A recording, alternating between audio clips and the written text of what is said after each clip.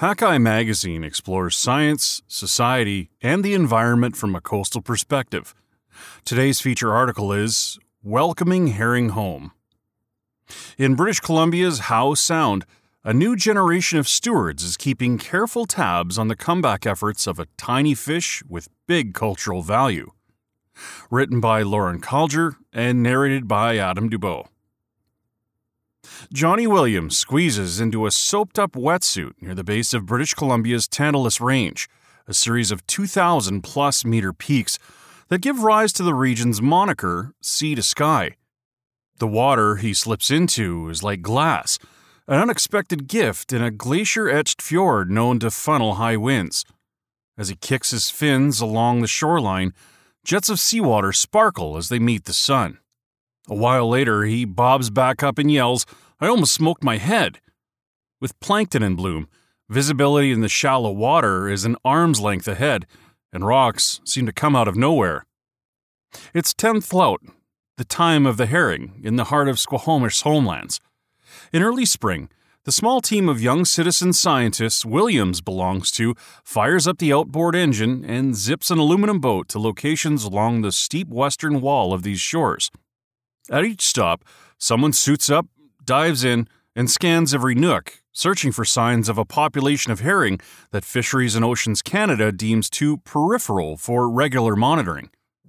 From above, Howe Sound, known as Acatsum, among other names, looks like an open crab claw with a meandering, river-fed arm. Tucked into the base of its arm is the district of Squamish, an old mill town turned luxe outdoor haven midway between Vancouver and Whistler that colonizes the name Squamish. Where the crab claw meets the Salish Sea, the pinchers hook around a cluster of islands. The spectacle of herring spawn, adult fish returning to these shores to blanket tens of thousands of eggs with a milky turquoise cloud of seminal fluid known as milt, is over in a matter of days. Some of the eggs, glommed onto vegetation such as rockweed, will be fertilized, and if the waves that wash across them are gentle and predators stay away, larval fish will emerge. To me, the clear bubble-like eggs the size of millet that Williams searches for seem too minuscule to be of much consequence in Acatsum. But to Williams and the 4 other citizen scientists who make up the core herring search team, knowing where these eggs land and flourish enables them to put a finger to the pulse of a waterway that environmentalists once declared dead. The ghosts of resource extraction surround us.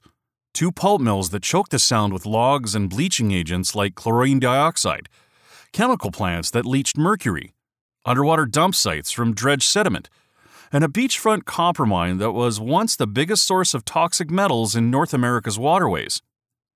Biologists studying herring can't say specifically how these industries correlate with the fish's health, but locals are confident that the impact from past industrial practices was only negative.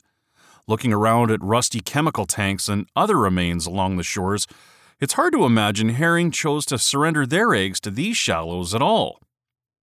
Pacific herring in this northern part of the Salish Sea, where the Acatsum claw sits, appear to be faring better in general than those farther south, though many former spawning sites beyond Acatsum are abandoned, in the stretch of water between the city of Vancouver and Vancouver Island.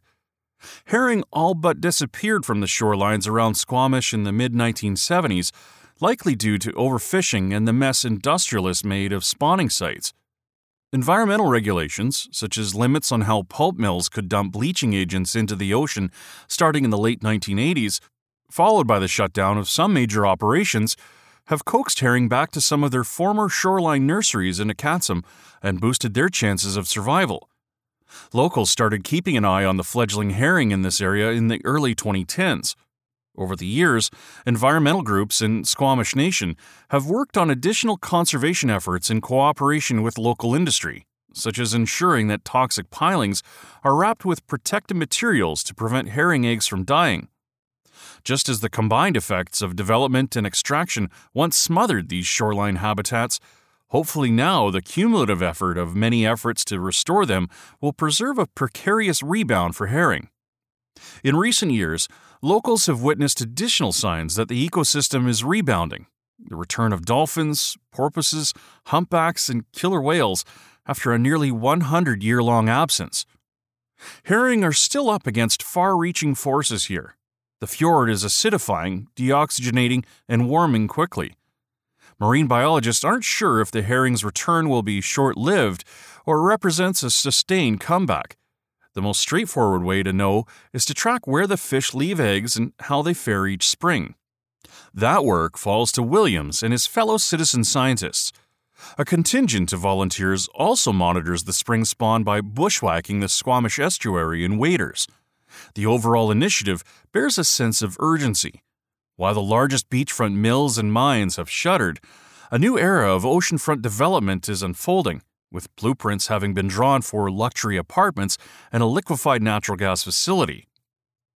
As the team finds spawning locations and gathers supporting data, they funnel the information to biologists at the conservation organization ACATSM/Howe Sound Marine Stewardship Initiative.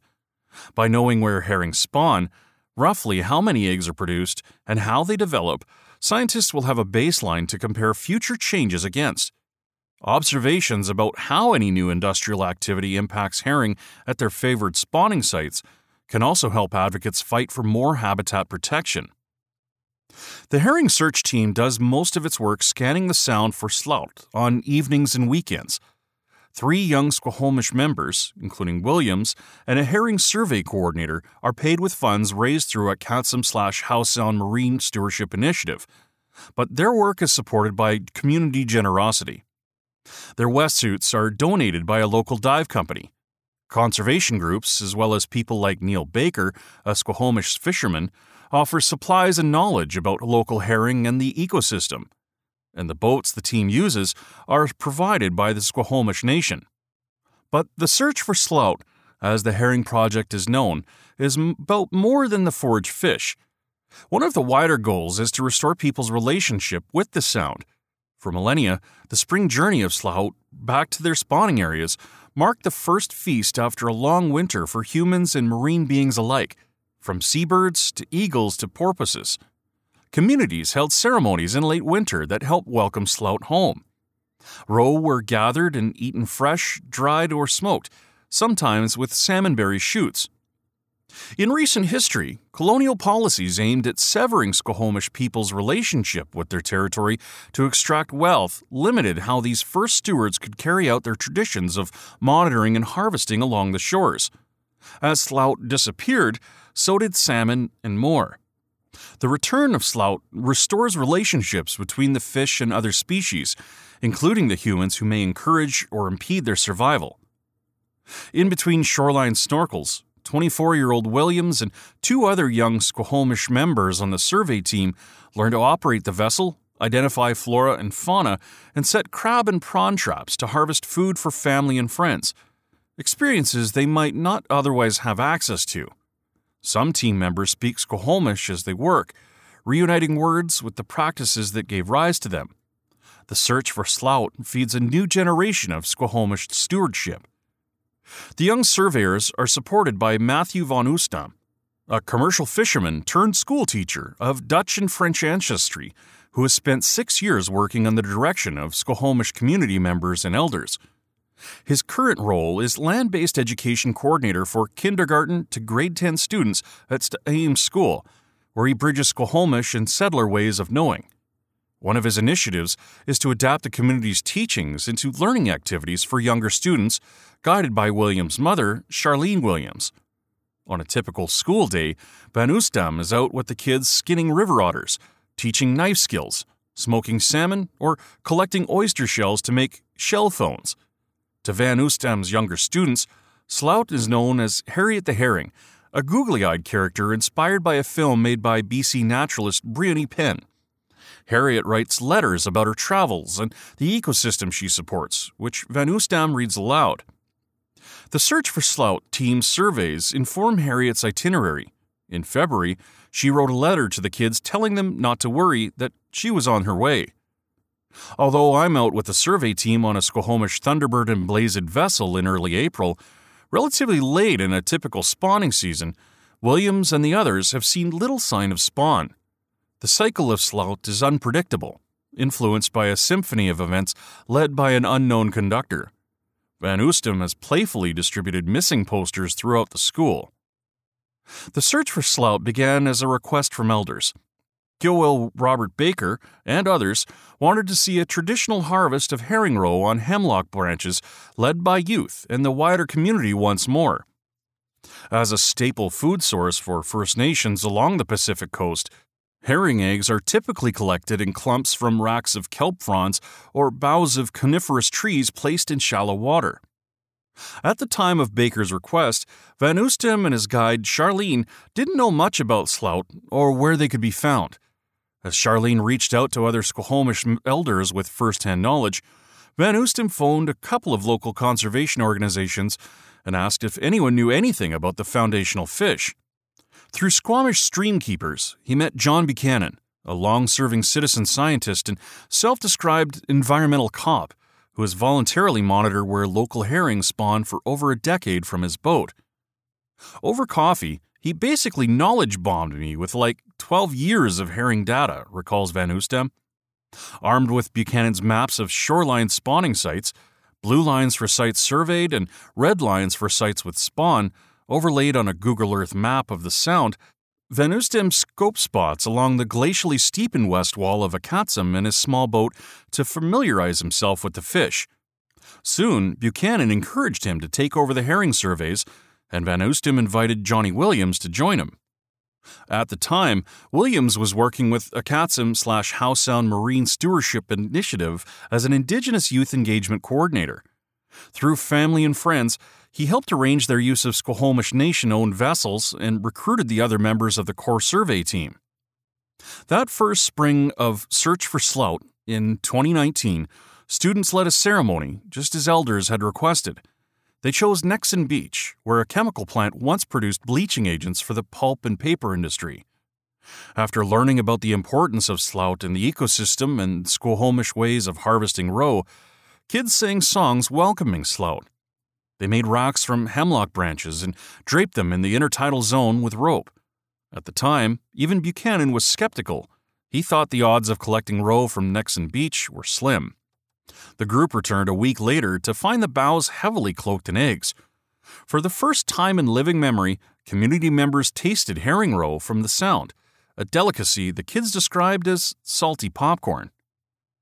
A developer has since filled this site with sand and dirt to make way for a 4.5-hectare oceanfront park, part of a multi-million-dollar development set to house 6,500 residents.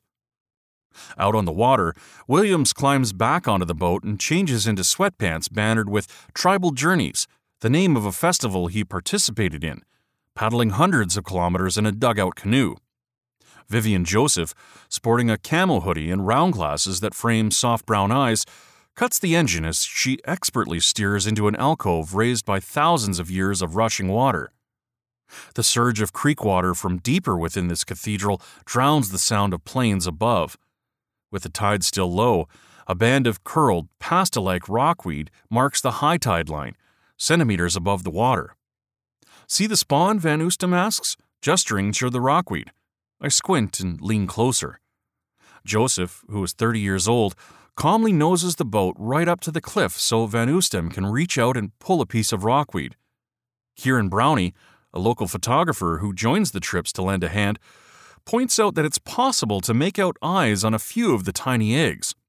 But only a small percentage of these eggs are developing into larvae. The rest have died. Van Oostum speculates that the rushing creek water may have impeded fertilization. As we exit the alcove, William spots a good cliff to jump from when the weather warms, though on second thought, he decides it's maybe a little too high. Last year, to celebrate the end of the survey season, Van Oostum and Williams jumped from a nearby, lower cliff. A big part of this project is having fun, says Van Oostum. His allegiance is to young people and the ecosystems they're related to. Laughter facilitates these connections. The survey team, which is Joseph and Williams today, records the GPS coordinates of each spawning location they find, and Van Oostum measures the water temperature, 4.7 degrees Celsius, and takes note of the weather and how the larvae are developing.